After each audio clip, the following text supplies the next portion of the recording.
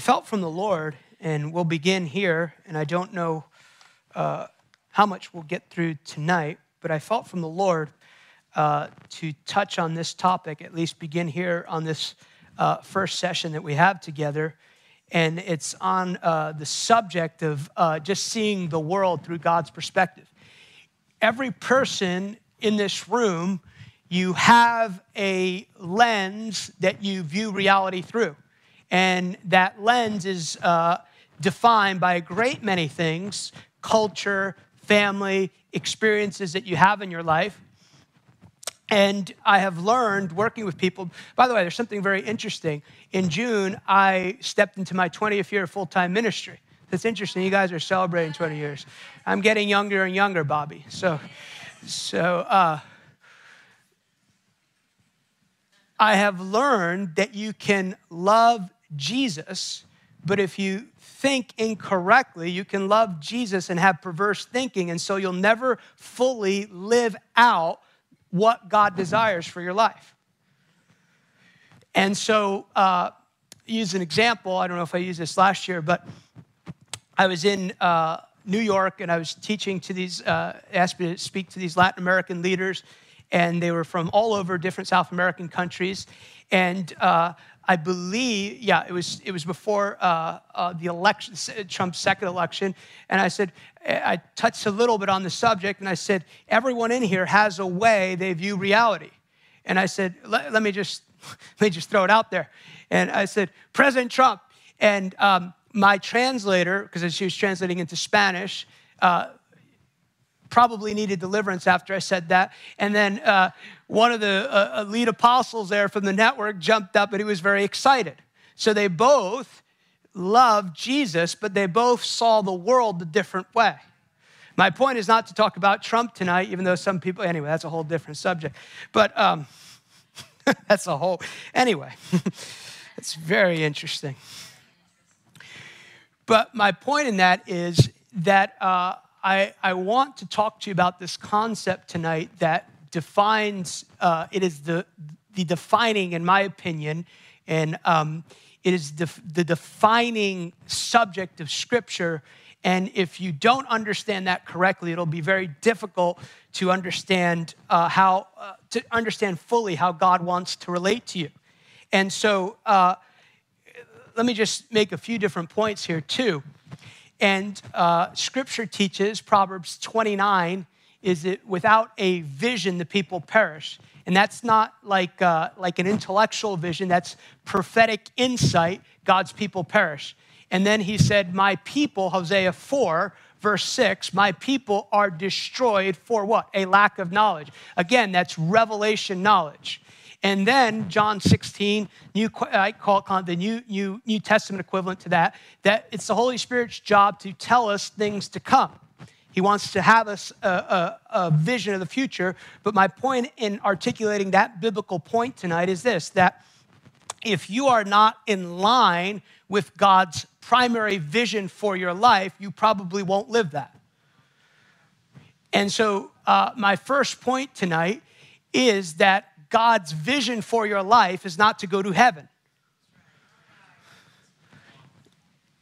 And it's not a small distinction that I'm making tonight, because if your primary goal or your life vision as a believer is to go to heaven, then you will make your choices based on a denominator or on a biblical line that God never drew for your life.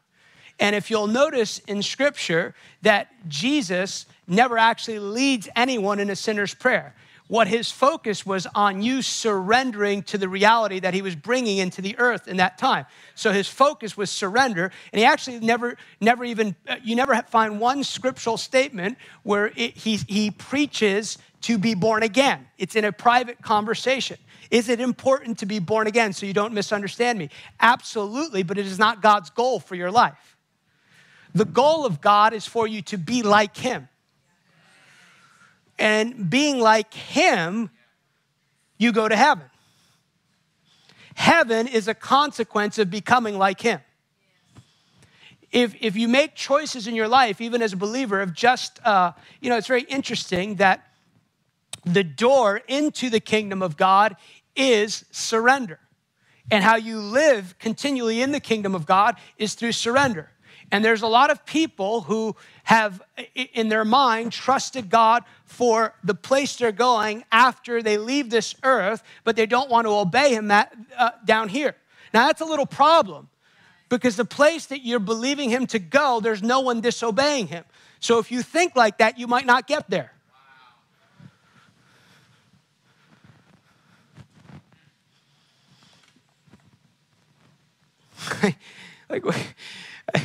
Like, I don't like the music here. We don't care.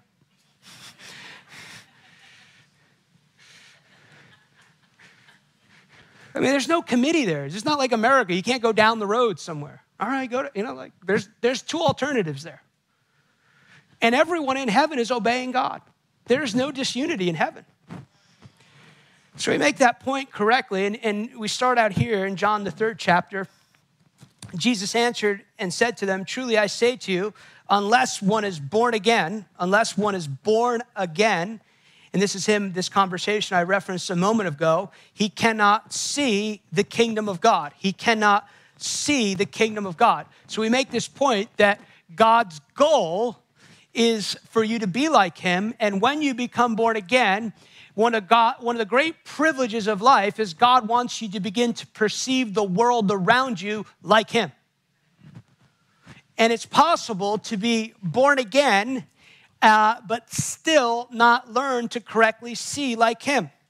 God desires for all men that they might be saved, and God makes it possible for all men to be saved. Yet salvation is not being accessed by everyone. And so our goal is to be like him. To be like him, you must think like him. When you think like him, you can act like him.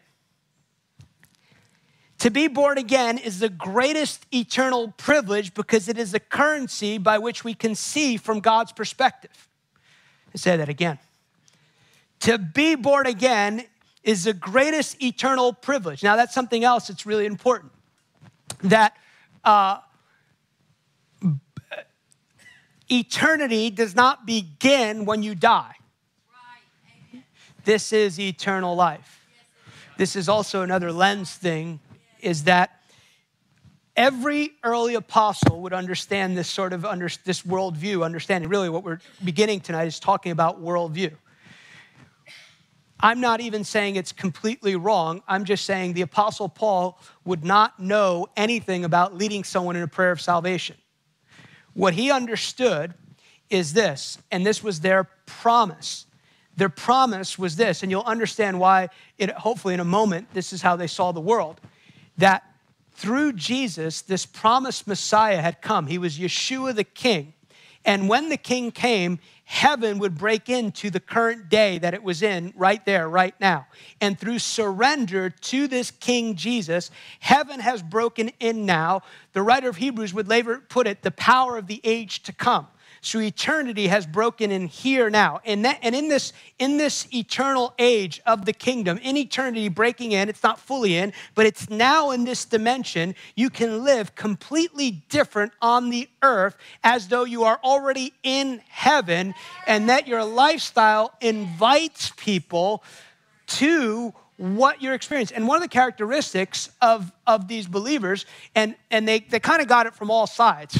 Thank God for the early church, because most of them were Jews, because this is what their promised Messiah. There are no accidents in God. God didn't arbitrarily choose Paul. Part of the reason he chooses him to write the New Testament is because he saw life from this perspective. Paul studied the law, and in his ignorance, he wanted to do everything he could do to satisfy the law so that the Messiah would come. That's why he hated people who he thought were saying the Messiah had already come. That's why he says, why are you persecuting me? And he goes, I'm Jesus who you're persecuting. And then he gets it. Oh, this is the Messiah. The age to come has now broken in.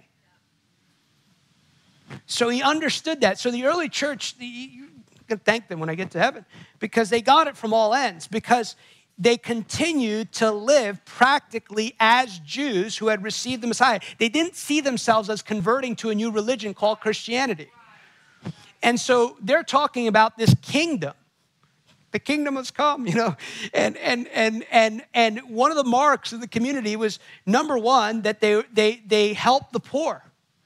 And number two, they only had intimacy or sexual relations with their spouse.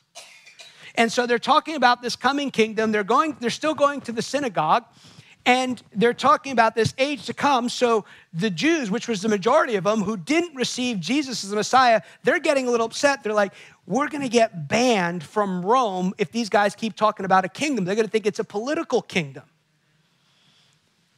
And so they got it from the Jews who wanted to extinguish him. They got it from all ends because there was this peculiar community talking about the power of the age to come in this kingdom, but they were kind to people. So they didn't know what to do with them. But they faced this persecution, and none of the persecution could stop the influence of God in the earth. So, stop there for a minute. Our lives are forever defined by our perspective. It's only in seeing correctly that we can believe correctly. And the reason I say this is because we can only represent that which has been the emphasis of our faith and experience. And this is why we're talking about this topic, because if we are never usually taught something and ingrained with something, it will probably not be the emphasis. You ever notice that people who teach healing in their ministry and allow for it see healing in their ministry? Why? Because they're emphasizing something. And so one of the marks of the Reformation is that they were focused on, and I thank God for God's faithfulness to the body of Christ over the years. Sometimes I hear people say, the body of Christ is just got all these, it's so bad right now, and it's never been this bad. Actually, this is one of the greatest times to be alive, Think about if the only Christian representation in the earth, that you would go to a mass and you had no idea what they're saying because it was Latin. Even if you were in Portugal, wherever it was Latin, and the priest didn't look at you. He wasn't tongues. And they told people, don't read the Bible. You can't understand it or you'll lose your mind. That's what you do when you want to keep people dumb. And the leader of the church is having adulteresses, and God's hand is still keeping that whole thing together. And then this guy comes on the scene. People are complex. This guy comes on the scene called Martin Luther. A half of a verse starts a shift in the church. He's reading, he spends days trying to get born again. And the shifts that's happened since that, what was the shift? The just shall live by faith. He realized. But I think they swung in such another direction because they had to defend this salvation thing. So they said, it can't, man doesn't have anything to do with it. It's all God. Only God can pick you. And we still got to work through some of that stuff today. So you can only live out what's been emphasized to you. And so this is part of the reason why I think this sort of thing is really important. So what I'm going to finally going to get there. I told you when I call it just talking, but apparently it was in the room. Years ago, I grew up around the things of God, and that can be really brilliant and then also cause you to need deliverance in certain things. But, because you just hopefully improve on every generation there. But at 18 years old, my whole life completely changed. It really did. It's no exaggeration. I had one moment of surrender, my whole life changed. And I haven't stopped 26 years later. I can honestly tell you, I'm not saying I haven't made any mistakes, made lots of mistakes and all that fun stuff in the journey, but I have not backed down from wanting everything that God had for me. I've never regretted one moment of my life since that time. Really have not. I've not regretted spending all Saturday night in service. I've not regretted driving 6 hours for a 2-minute prayer. I've not regretted going all in with God. People are like, what's it going to cost you? Everything. big thing with tithing recently. Like, well, just give it all if you don't want tithe, you know. Most of you are not tithing anyway, so it's not going to bother you. So that's not prophetic. That's just the data. So, you know, do you know why money is such a big deal? Because it has an issue of heart. All right. It's really what it is. That's why it's a big deal, especially with Americans. Anyway, that's a side point. But I asked the Lord, I said, what is going to allow me? I've been very fascinated with this subject since I was 18. I don't want to go well for a day. I don't want to go well for 2 days. I don't want to go well for a week. I don't want to go well for 3 weeks. Because since I grew up around the things of God, I would see people, especially Pentecost, they get touched by the Lord and all this stuff. And then like a year later, they're not doing so well. They've made some bad choices and stuff. I'm not saying you can't make bad choices. God restores all that. I'm just saying, I just knew that, and you have very well-meaning believers. They're like, well, you'll calm down in a few weeks. I haven't calmed down. Because here's the thing that's really important. Other people are not your standard. The Word of God is. And most people who break into the things of God, they're not worried about the person next to them.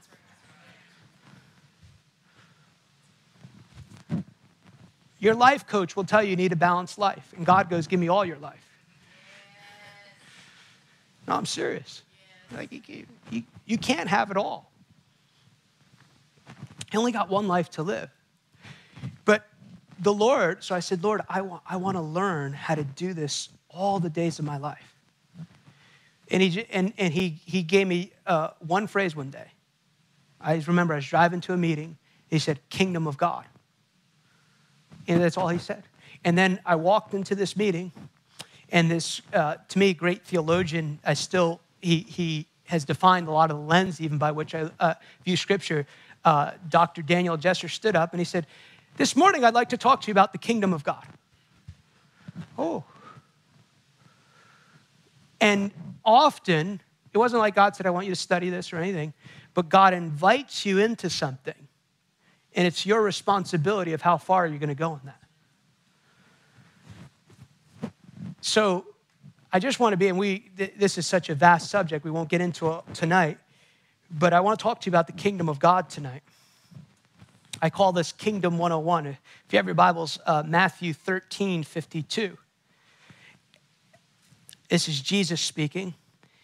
Every scribe and teacher of the law who has become a student of the ways of the kingdom of God is like the head of a household. Now notice there, every scribe and teacher of the law who has become a student of the ways of the kingdom of God is like the head of a household who brings some new things and some old things both out of the storeroom. So, and the reason I set it up with that scripture there, what we're going to talk about is we're really just going to look at some things here in the book of Genesis because to understand the kingdom of God and to begin to understand God's perspective, you have to understand what he established at the beginning of time. When Jesus comes and says, I came to seek and save that which was lost, I often heard it taught that, well, he came for people's salvation, and that's partially true. But really, what he came to reestablish and to reintroduce to humanity what God already intended in Genesis chapter 1.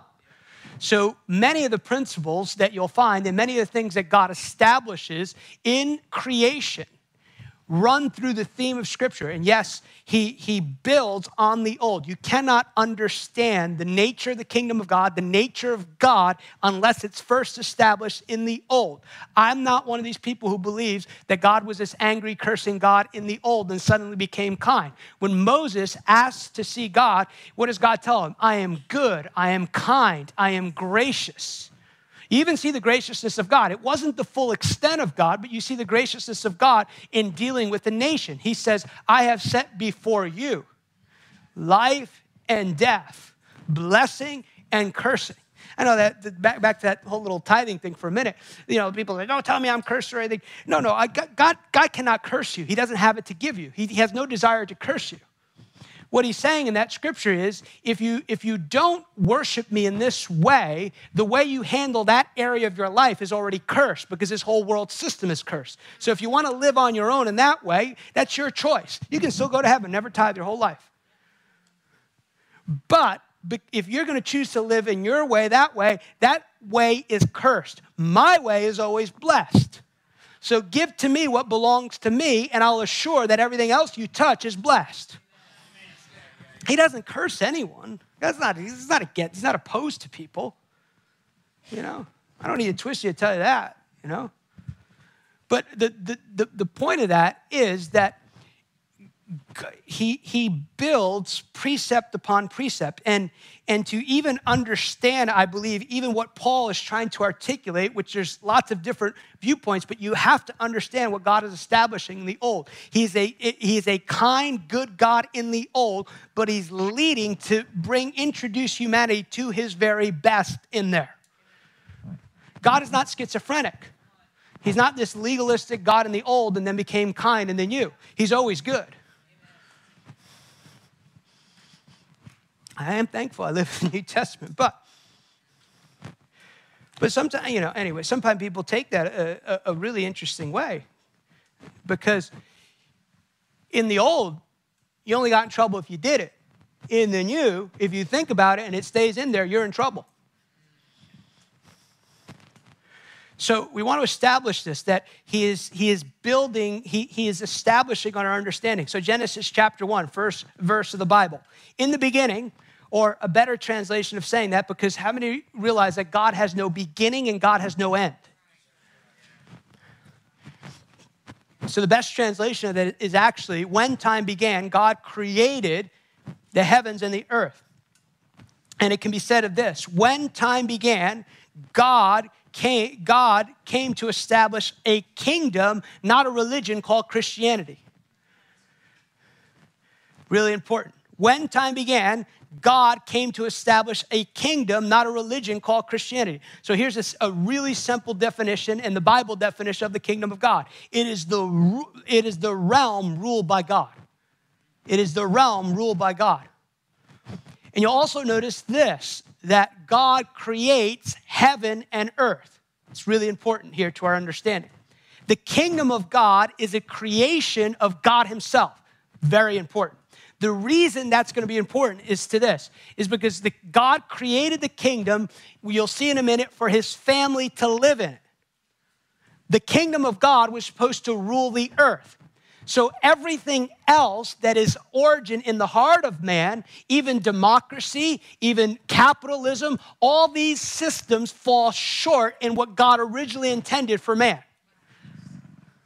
But it's important to also understand this. Every human being, whether they realize it or not, and whether they submit to it or not, desires what's available in the kingdom. It can only be given that way. That's why you will even see things or principles that operate even with unbelievers that have biblical ideas to them. The big thing is, what they find most offensive, and Paul called it a foolishness, is the foolishness, the thing that they don't really like is there's only one way. And you are in need of a God. And you must submit to him. But you'll find this whole, you see it very popular in the marketplace. You know, positive thinking and start your life off and journal. You know, all these things that it's all in the Bible. They just don't want to put God to it. So the kingdom of God is a creation of God himself, and it is a place that we were always supposed to live from. So all of humanity longs for the kingdom of God. Since the kingdom of God originates with God, what God intends for humanity has no earthly origin. Really important right there. Since the kingdom of God originates with God, what God intends for humanity has no earthly origin. The reason I say that is because you'll see that as best as we've done, and I do think probably governmentally, democracy was the best way for people to live under, it still falls short of God's best for humanity. Human systems outside of God will always fall short in meeting the needs of humanity. The kingdom of God in creation expresses the nature and splendor of God. The kingdom of God in creation, in both heaven on earth, expresses the nature and the splendor of God. You'll see Paul gives language to it. He says Jesus came to bridge things both in heaven and on earth through Jesus. What he was saying is that one of the beauties of the body of Christ is that you actually are already on the earth, but you have now bridged heaven and earth, and you have the privilege of releasing the heaven on the earth right here, right now, as we say, in the South. The kingdom of God in creation expresses the nature and the splendor of God. Here's a verse that I have really enjoyed over the last month or so. Look at Romans chapter 1. For since the creation of the world, his invisible attributes are clearly seen. If you don't like scripture, I don't know what you do with that. He's saying invisible, can't be seen, are seen. Invisible attributes are seen. So it makes sense though. God himself created the world through speaking, and when he spoke, he released himself into the atmosphere, and what he spoke was touched with glory and splendor. That's why the earth is so beautiful even in this distorted state. And I want to suggest to you, because he created heaven and earth, you'll see here in a minute, there was no difference between heaven and earth, except they were different in expression in a sense, but they both carried this splendor that released God. So it was touched with the glory of God.